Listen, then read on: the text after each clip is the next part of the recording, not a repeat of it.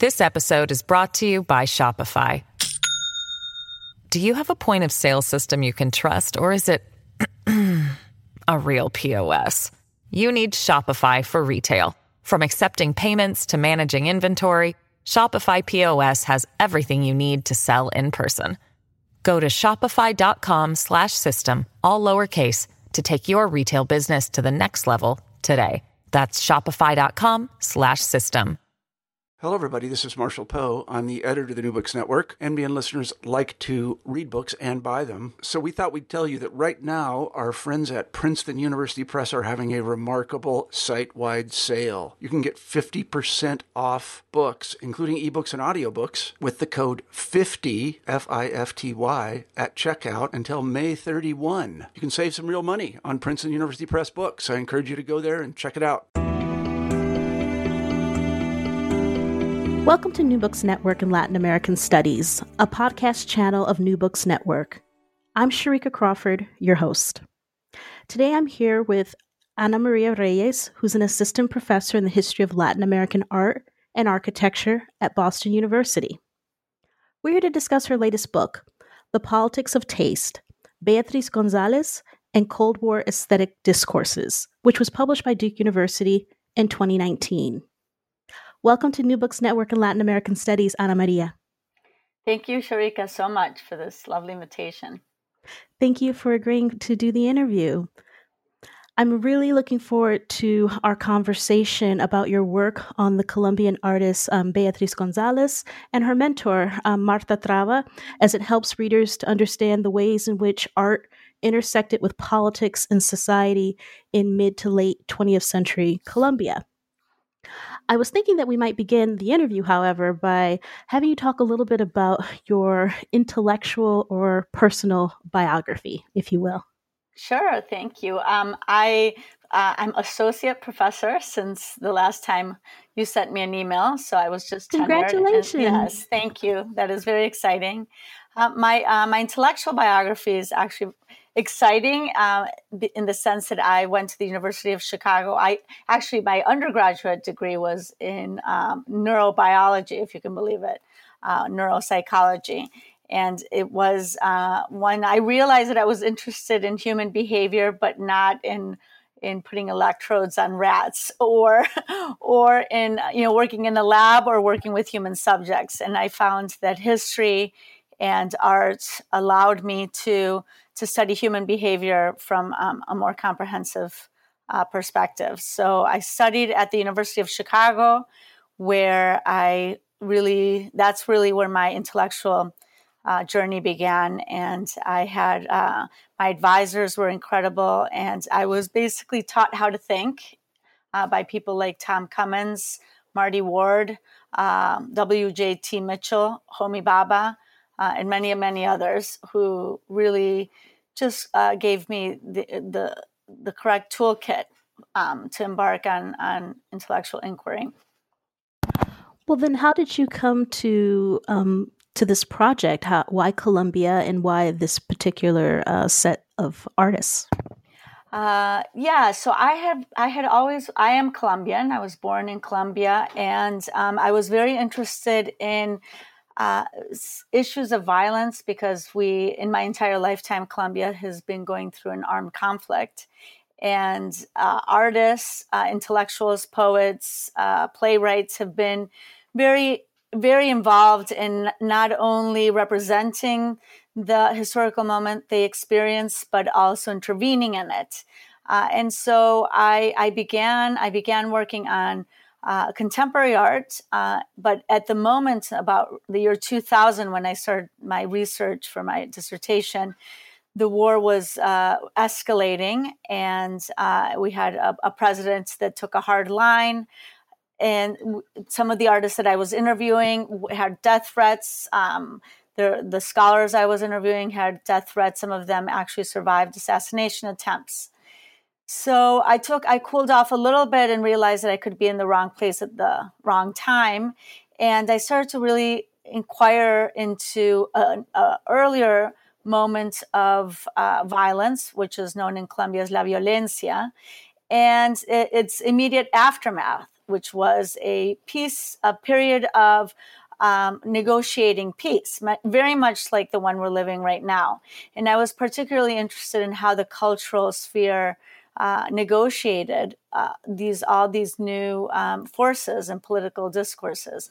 And so after doing quite a bit of research, Beatriz González came out in a way as the heroine of my narrative, because she created works of art that really ruffled feathers, that sparked very strong debates.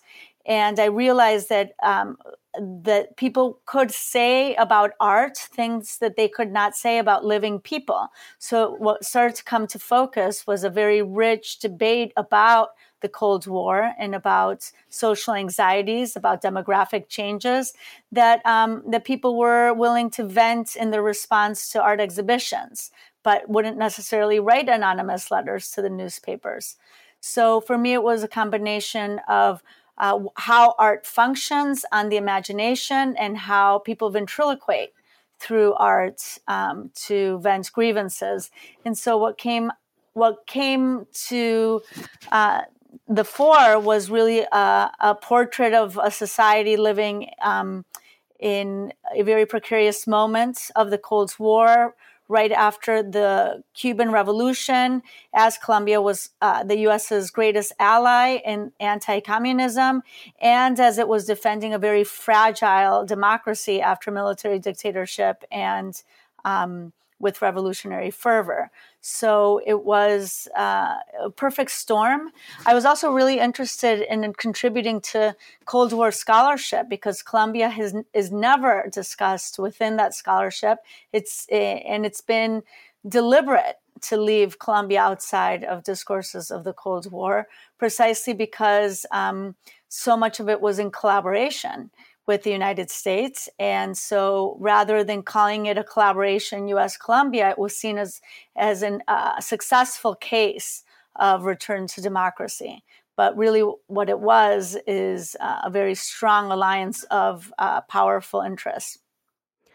It seems to me that your work is in direct conversation with a few new books relatively new books that have been out on Colombia, particularly on this period in the 1950s and 60s. One I'm thinking of is Robert Karl's Forgotten Peace, which one of my colleagues just had an interview with him. So it's now available on New Books Network and Latin American Studies. And also of Amy Offner's work, Sorting Out the Mixed Economy, this really pivotal time, as you mentioned, that has been sort of overlooked, at least in the English language scholarship on Colombia for the reasons that you've mentioned. You said that Colombia at this time period was the U.S.'s greatest ally. In what ways do we see that sort of manifesting in this time period, which is going to lead you into kind of the art world and the responses that people had to the politics at that moment in Colombia? So interestingly, the book is really about zooming in and out from the personal narrative, certain people and key agents of change or in the government, are artists, and then zooming in and out of the macro. And because of course history is made up by individual human beings, and perhaps the one person that certainly dominates Robert Karl's book, and here in the political narrative of my book, is President Alberto Lleras Camargo.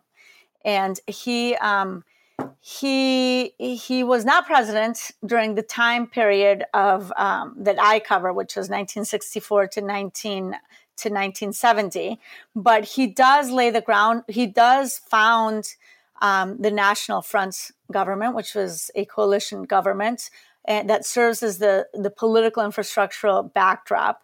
And he's a key figure because he was the General Secretary of the Pan American Union that then became the Organization of American States, serving as its first Secretary General.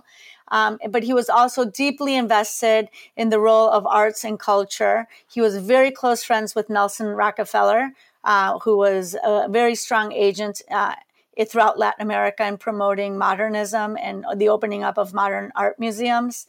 And he designed the National Front coalition government, and he was a modernizing force that was a fierce anti-communist.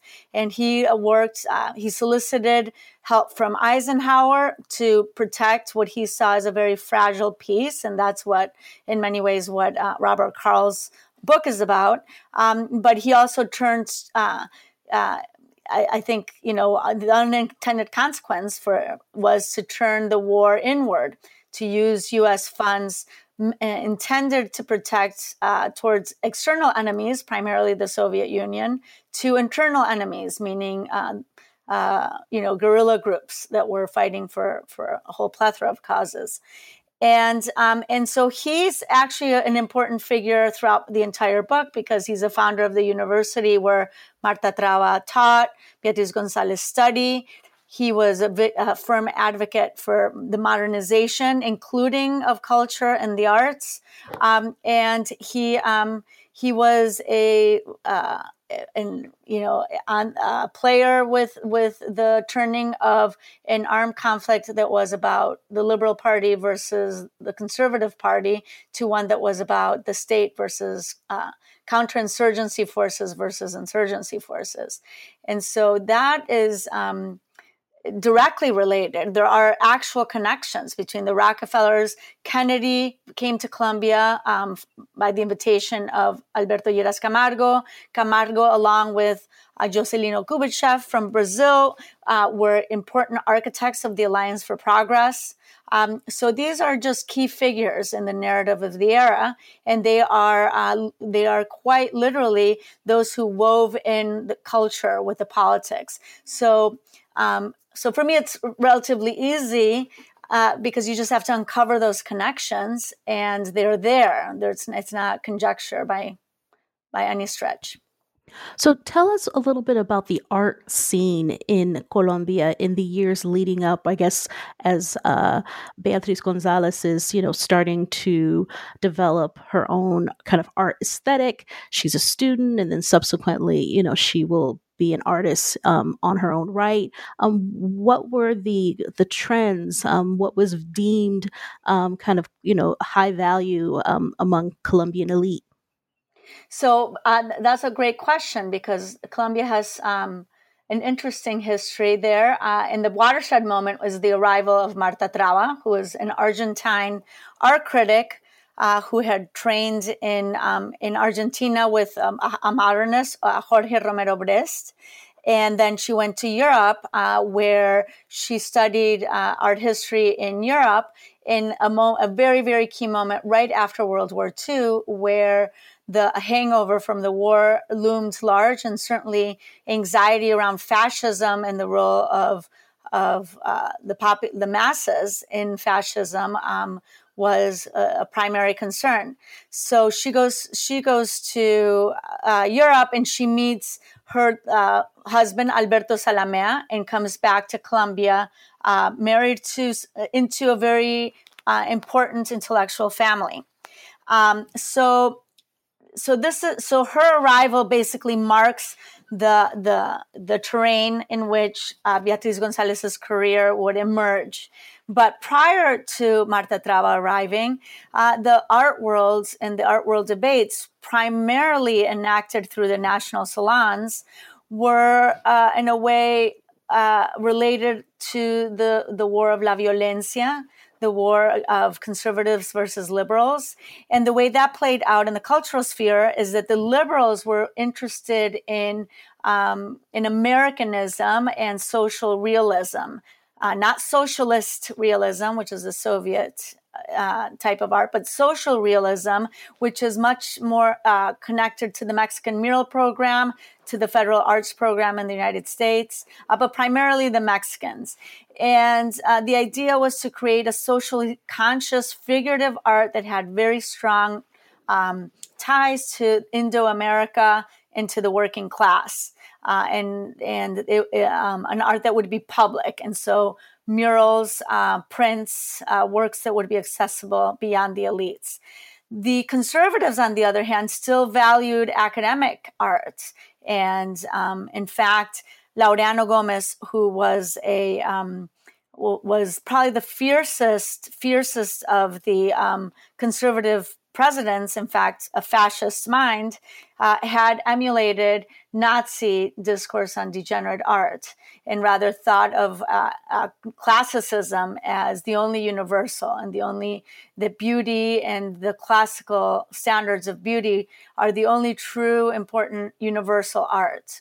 So that wasn't a major impasse when Traba arrived. And when she arrived, in many ways, she functioned in tandem with Alberto Lleras Camargo because she brought in another language that was neither the social realism of the liberals nor the classicism of the conservatives, but rather a discourse on modernism and a discourse on abstraction being an art of our times and not an art of our place, which is what the Americanists wanted, an art for our place. So at that time, roughly around the same time, the Catholic Church was also reevaluating modernism and reevaluating abstraction as a means to seek another universal, that artistic intuition was a means to access the soul. Right. So in tandem, the Catholic Church is reevaluating its relationship to the art world. And they're saying, abstraction is a perfectly spiritual art. So many abstract artists are seeking a spirituality. And while it may not be Catholic dogma, it is a way to understand creativity and intuition as means to understanding the human soul and approach God. So when Traba comes into Colombia, she said, Mexican muralism and social realism is political propaganda. That's kitsch. That's too close to what the Soviets and to the Nazis were doing, or Mussolini.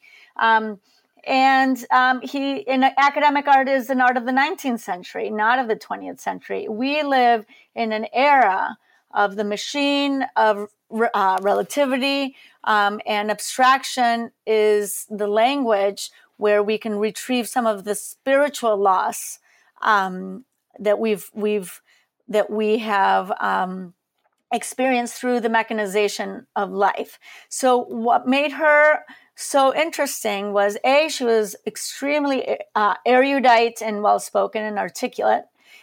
She came with a degree in art history and a pedigree in being in the art world that really didn't rival anybody.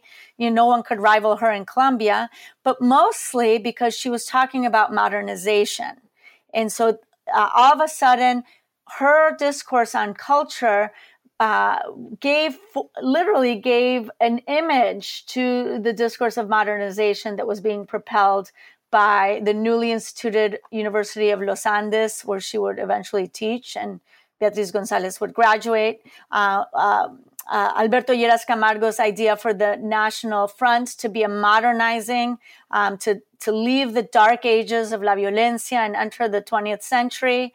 So abstraction, modern arts, internationalism, all of those things resonated with a new post-World War II and post-violencia atmosphere. And so while she was extremely talented in what she did, there's no question in my mind that had she been extremely talented in a discourse that didn't line up with the National Front, with the industrial class, and with the United States, she wouldn't have been given the platform and the power that she had. So that's leading up to Beatriz González's career, at least when she really becomes an important force, you have the primary artists were all international modernists, working in abstraction, working in abstracted forms, and certainly interested in an international universal aesthetic and not a local and political aesthetic. And You mentioned that Traba eventually becomes a mentor, but a teacher to Beatriz Gonzalez when they're both at the University of Los Andes. Could you talk a little bit about how Beatriz Gonzalez starts to respond to this kind of existing discourse of abstraction modernist art, and how she comes to, as you point out in your book, challenge it in a variety of ways? Yeah, so this is one of the most enigmatic and paradoxical aspects of Beatriz Gonzalez, because she still continues to talk like a high modernist, even though her works in many ways are what one could say the breaking into postmodernism in Colombia. So she learned art criticism and art history from Marta Traba. And those lessons stayed with her, and they still operate her aesthetic judgment today. And so when she was teaching, she did begin painting abstracted images. The first chapter of the book deals with a series based on a master, a Dutch master, Johannes Vermeer, the lace maker, which is a small painting in the Louvre, but she abstracts it and does all these variations. So it's absolutely a formal, at least the way it was written about at the time, it was a formal experimentation with an artist that most modernists are fascinated by. And so even though he's obviously not a modernist, he's an early modernist, early modern painter. But when she... But it's so interesting because she flipped to the media, the mass media, to popular culture, to in primarily reproductions in the press, and she started painting them in what most people would call a pop art style. Her language about her works never changed. It's still highly formalist. She still defends that the reason she picked those particular clips from the newspaper were based on formal properties. That changes with the first president after the National Front, that she starts to ridicule, and then eventually she starts to paint dirges of grief for all the loss, and the next wave of violence, the one that was unraveling as I was doing my research. But that early period where she really opens up in a strong way what we call postmodernism in Colombia, she was still completely thinking along the lines of a formalist approach. She was. It's just that she was dealing with popular culture, and in doing so, in that historical moment, whether she celebrated or not, she aroused extremely polarized reactions. Well, her early success, as you pointed out with the Lace Maker series, brings her to prominence, brings her to the awareness of the art world. And yet she, as you kind of alluded to, but perhaps we could talk more at length about, she starts to take this turn into topics which you describe and explain as in Spanish, lo cursi, or kind of tacky, and you can kind of elaborate on that. I wanted you perhaps to talk about this first kind of direct challenge to the established norms of kind of this international kind of modernist approach to art with the Sisga's Suicide works, that series that she did in her second round of kind of national acclaim. Right. So her first series, if your readers or your listeners can imagine, the famous Vermeer lace maker, were abstracted forms of that, and she did. I can't remember off the top of my head how many canvases, but something like 13. And they're beautiful, right? They're very sophisticated. They're technically exquisite. And they deal with the canon, right? The canon of universal arts, this painting that was universally celebrated by modernists, that was rediscovered in 1918 in Paris.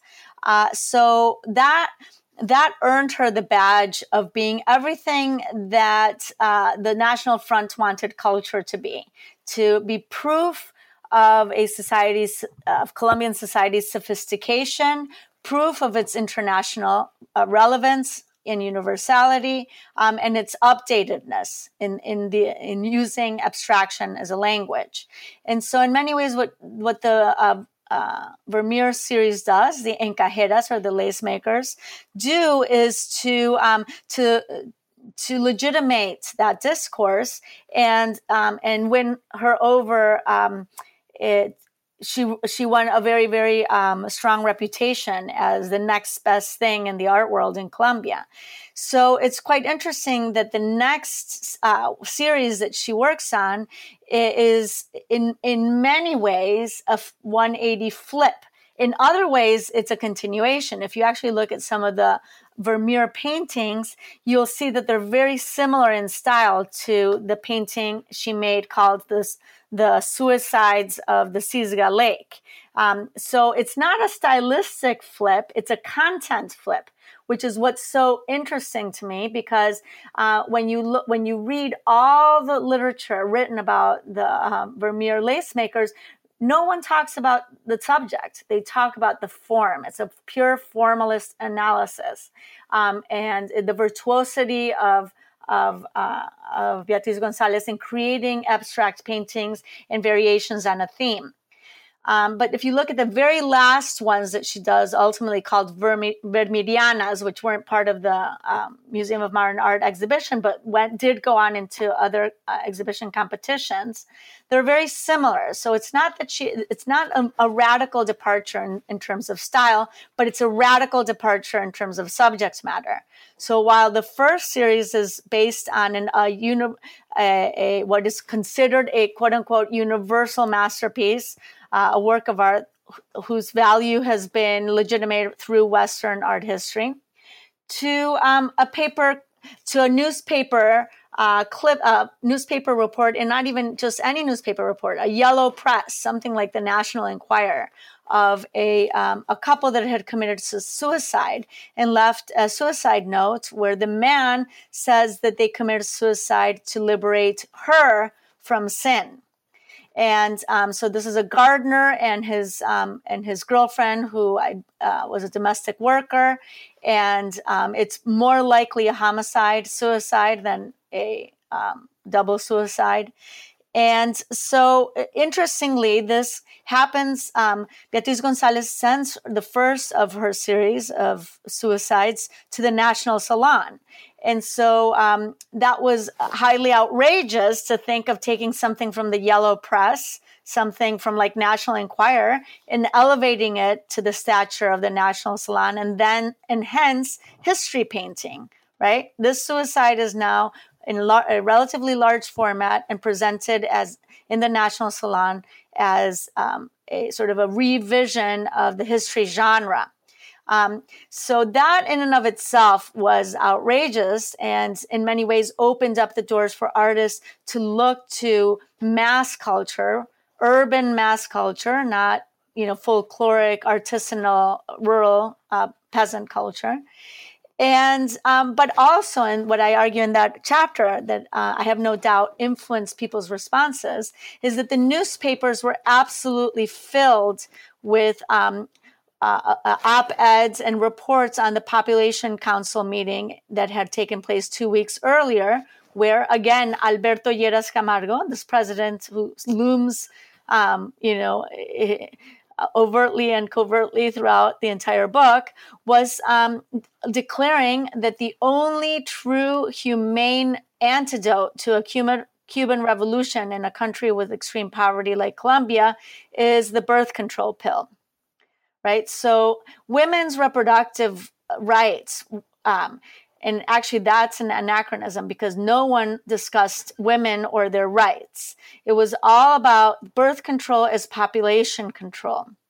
Was being discussed in the press fervently in the country that prided itself as being the most Catholic country in the world, prior to the papal pronunciation on birth control, that a woman a couple would have committed suicide to preserve the woman's honor would be then described by the word cursi.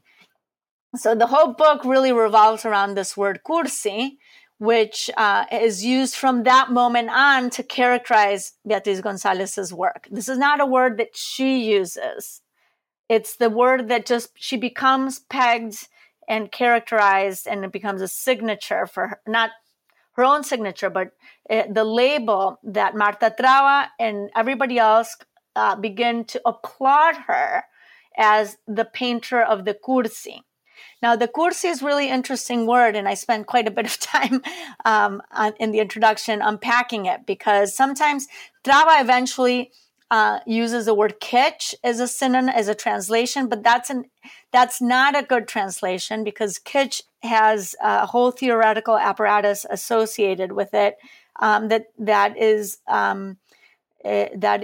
a reaction to the malleability through mass culture of the masses in Nazi Germany. And so here, cursi has a connotation of behavior.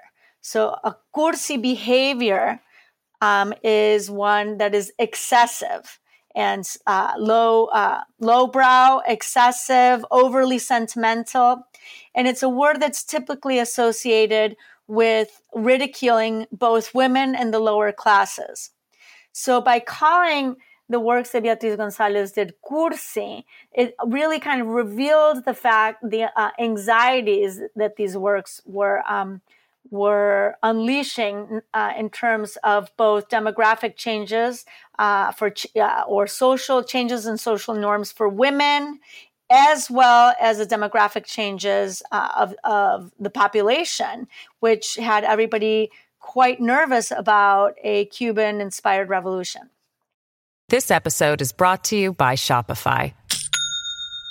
Do you have a point of sale system you can trust, or is it a real POS? You need Shopify for retail. From accepting payments to managing inventory, Shopify POS has everything you need to sell in person. Go to shopify.com/system, all lowercase, to take your retail business to the next level today. That's shopify.com/system. I think what's so striking and very persuasive is how you lay out those two arguments. So the first chapter, where you're talking about the Lacemaker series and the kind of welcoming that she does receive from kind of the established art world and those who consume, this kind of art. It's viewed as high culture art, even though it's in this, kind of abstraction form because of the content is deemed acceptable. And then her next major kind of series of work is very controversial because of the subject matter, which reminds, as you point out in that chapter, really very effectively over the population control, how it just reminds people of the anxieties of change in particular cities like Bogota, the capital, where you're having world urban, migration and changes, after La Violencia with the downtown city. And I just thought when you read them back to back, I mean, your argument really comes out, and you do see, as you pointed out earlier, that paradoxical kind of positioning of González. And yet she now has this kind of whole, lexicon being labeled now onto her work, and she moves forward with it. And I was particularly struck by your chapter on the polarization over the portraits that she did of the founding fathers of Colombia. Our listeners are probably more familiar with one of the two, Simón Bolívar. Also, you have Francisco de Paula Santander. And I would like for you to kind of talk about how her move into different types of content continues to kind of, amp up the polarizing comments around her work. Yeah, so in many ways, her different subject matters irritate a whole new cast of characters. When she starts to paint. She paints for the now let me just remember, it's the 1967 National Salon. She paints a tin diptych painted on enamel with enamel paint on oval tins of the two founding fathers in Colombia. So this idea of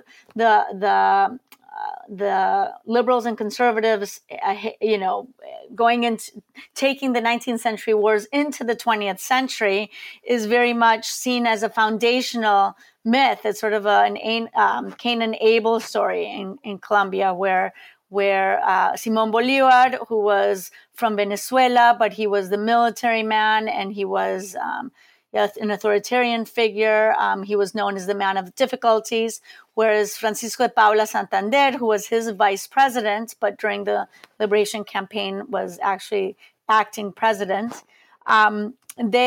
he was considered, the man of laws and more of a federalist. And so there's sort of a lot of mythology around them being the founders of the two political parties, even though none of this really adds up to the historical record. It's more of a mythology.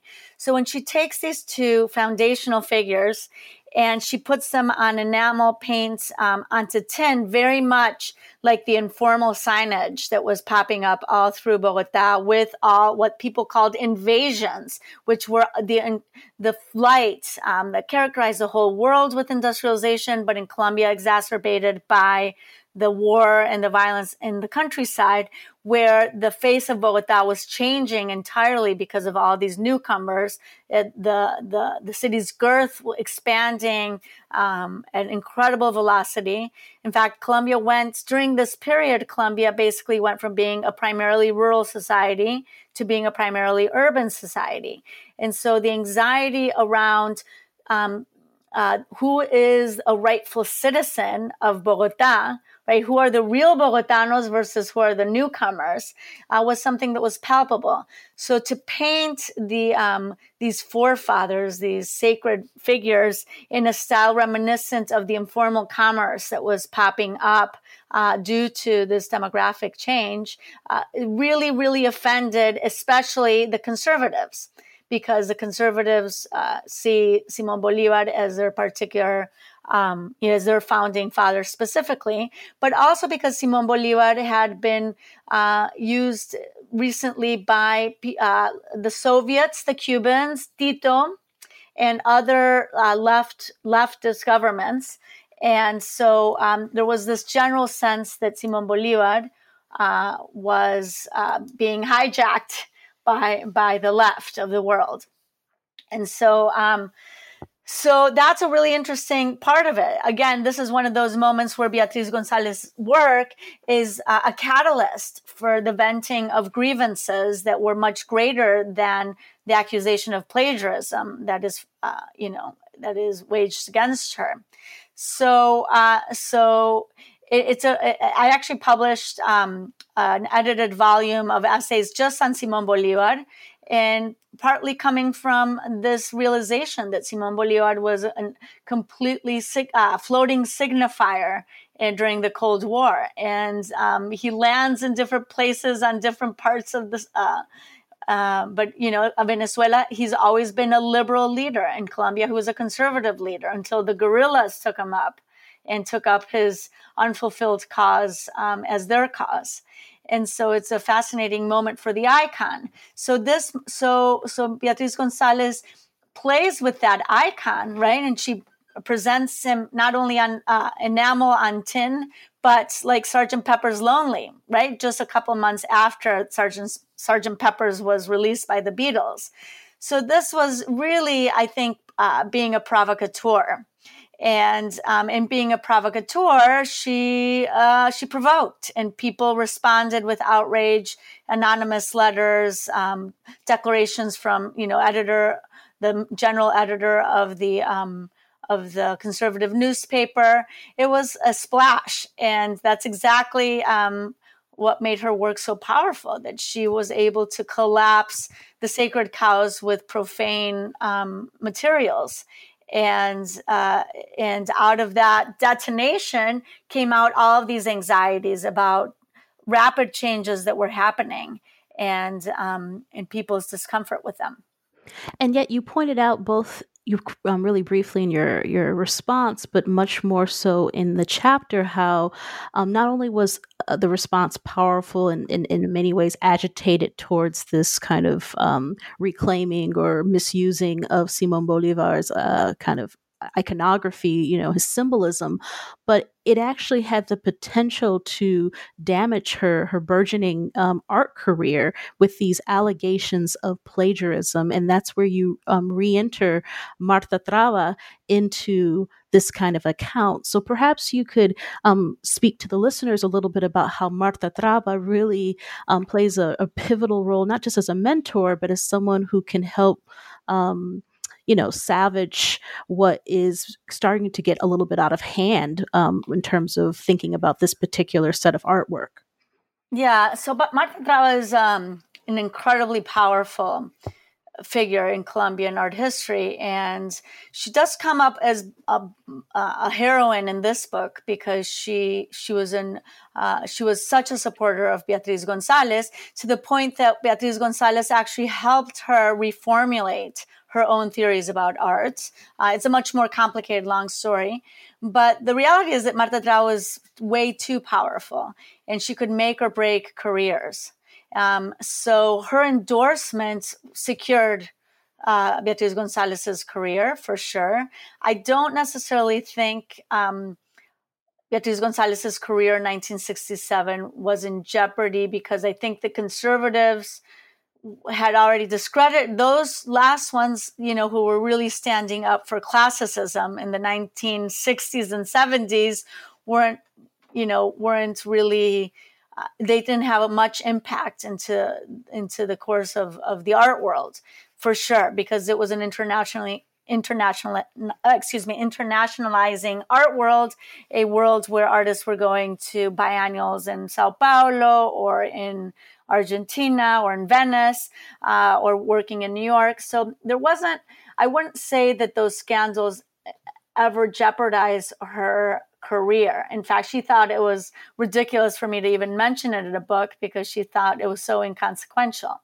But what was so fascinating was to retrieve the anxiety that her works, what are the dimensions that really, really ruffled feathers with the conservatives. And so that was what was interesting to me, was to see how Colombia was changing at an incredibly rapid pace.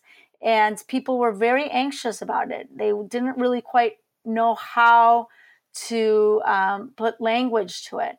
But her works gave enough of a detonation where people could vent about how they felt about that art that discloses greater things. But Marta Traba, just to answer your question more briefly, she was very powerful at this time, but she's eventually, around this time in 1967, she's actually kicked out of Colombia, then asked to come back in capacity as mother of Colombians, but no longer capable of interfering in education. She continues to write, but eventually this is a moment where it's more Marta Traba's career that takes a spin downwards in Colombia than it is Beatriz González's. How does Beatriz González, how does she develop as an artist past this critical period where the peace efforts are leading now to a renewed period of violence, now with kind of armed groups spurring both in cities and in the countryside, as Colombia engages in a larger kind of civil conflict? How do we position Beatriz González in the 70s and 80s moving forward? Well, so in the 70s and the early 80s, she was still engaging with her really, really caustic humor, right? So her works are unforgiving in their humor, and she directed that humor with the election of the president. I'm sorry, it's escaping me. Turbay Ayala, Gabriel Turbay Ayala, and Julio César Turbay Ayala. And he comes in and he was kind of ridiculed because he had a very nasal voice. He wore bow ties, and he was seen as an incredibly corrupt president who people just had no respect for, certainly not in Bogota. And interestingly, he also introduces color television to Colombia, and that's in the early 80s. So she starts to play with this idea of Turbay as kind of a circus act now in full color. And so she basically her turning point is 1985 when the military took over the Palace of Justice. And when that happened, she changes her tenor, and she goes from being kind of a gesture court painter in a way, not court painter, but like a ridicule. She's definitely trying to provoke. She's a provocateur. And that would be the best way I could say between the time where she moves beyond the Vermeer paintings and the time where she's painting Turbay Ayala's portraits. She's really provoking. She's trying to make art that unsettles, trying to make art that sparks strong reactions. And she's extremely successful at doing that.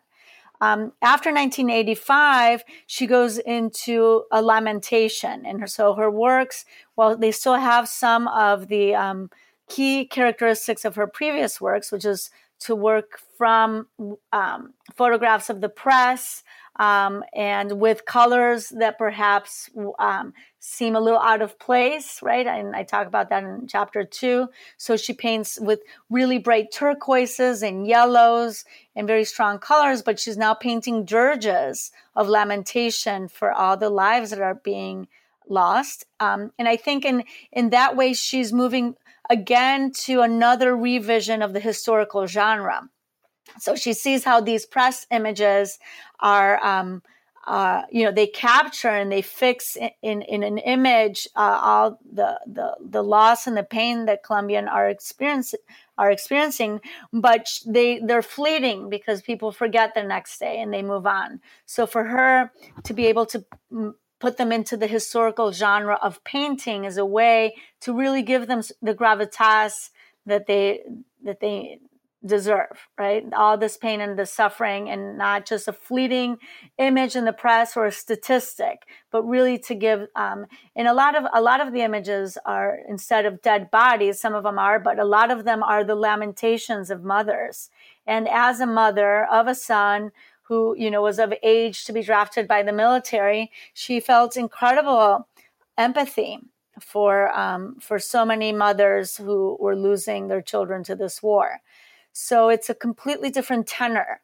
Again, her style doesn't entirely change. She goes back to painting oil on canvas, and she becomes less of a provocateur and more of a history painter, if that would be my characterization. But again, she has her own. And my book really has more to do with how her form interacted with institutions and with the viewers who felt compelled to say something about it. So I haven't done that kind of extensive research onto responses of her later career. Where could we find examples of her work, either in Colombia or it maybe even in the United States? Are there museums that hold maybe a few of her pieces in their larger collections? Yes. Actually, in the United States, the Museum of Modern Art has her work. She's actually a prolific print artist as well. So you'll actually be able to find probably a lot of her prints in more museums that I'm aware of, because, of course, with works on paper, you usually store them and only exhibit them for little bits at a time because of the fragility of the paper. But the big pieces, the MFAH owns the Bolivar bed. The MoMA owns, I believe, Canción de Cuna, which is a baby crib with Baby Johnson painted in the middle. And I'm trying to think, the Blanton Museum of the University of Texas I believe, owns one of her vanities. And there are, in the Tate Museum, bought her Last Supper, her last, her last table, which is a painting of Leonardo's Last Supper onto a table. I'd have to think some more, but she's actually she just had a retrospective that was at the MFAH, at the Perez Art Museum in Miami, and I believe the MUAC in Mexico. So, and her works were in the Radical Women exhibition at Pacific Standard Time, as well as Home, which I believe was in MoCA. Anyways, so those exhibitions, have their works in catalogs. But she does have a catalog raisonné online, and you can retrieve any of her works. Every single one of them is cataloged through the University of Los Andes catalog raisonné. What was she like? I get the impression maybe you met her at least once or more. And what did she think about your project? Do I have to answer that question? No, you do not. But you did get a chance to meet her, though. Am I correct? Oh, yes. I have about 12 hours of interviews with her. I have known her for many, many years.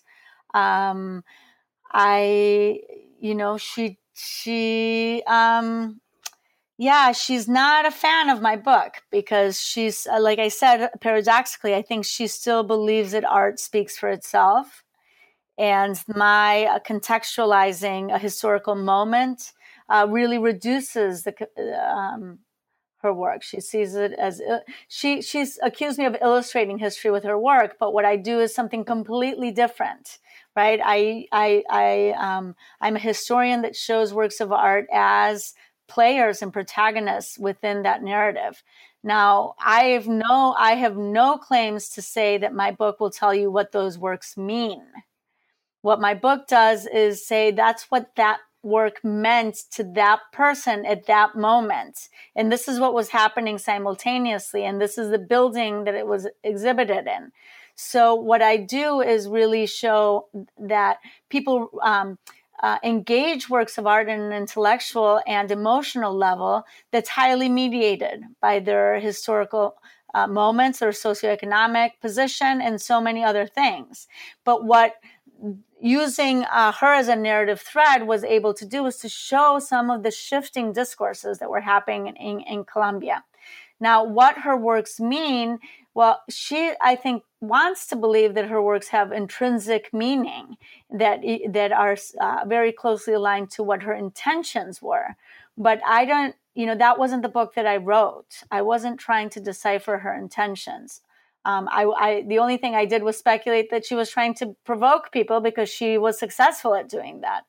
But I was really looking at a historical moment and looking at how her works are key protagonists of that era, and that they reveal to us things that we could not find from other source documents.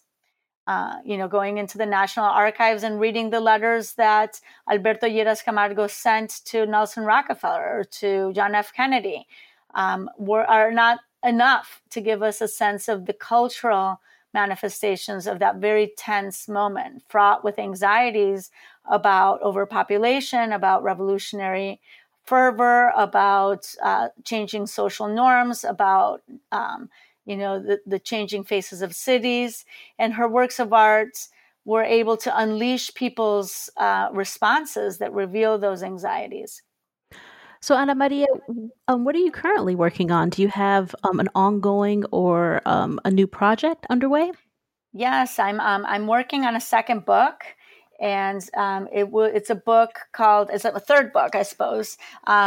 It's a book on symbolic reparations and the peace process in Colombia. And so what I'm looking at is a whole range of different forms of commemorations that have been either brokered through the Inter-American system of human rights or have been brokered by some of the transitional justice institutions that have been put in place or have been independent artists that have worked on them, or grassroots organizations, and really thinking about the issue of aesthetics of memorialization in these processes of trying to move beyond war into peace.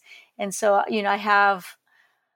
I've written quite a bit already about some examples, and hopefully if I learn the right lessons, maybe have something to say about how we can think about memorialization as a form of peace building.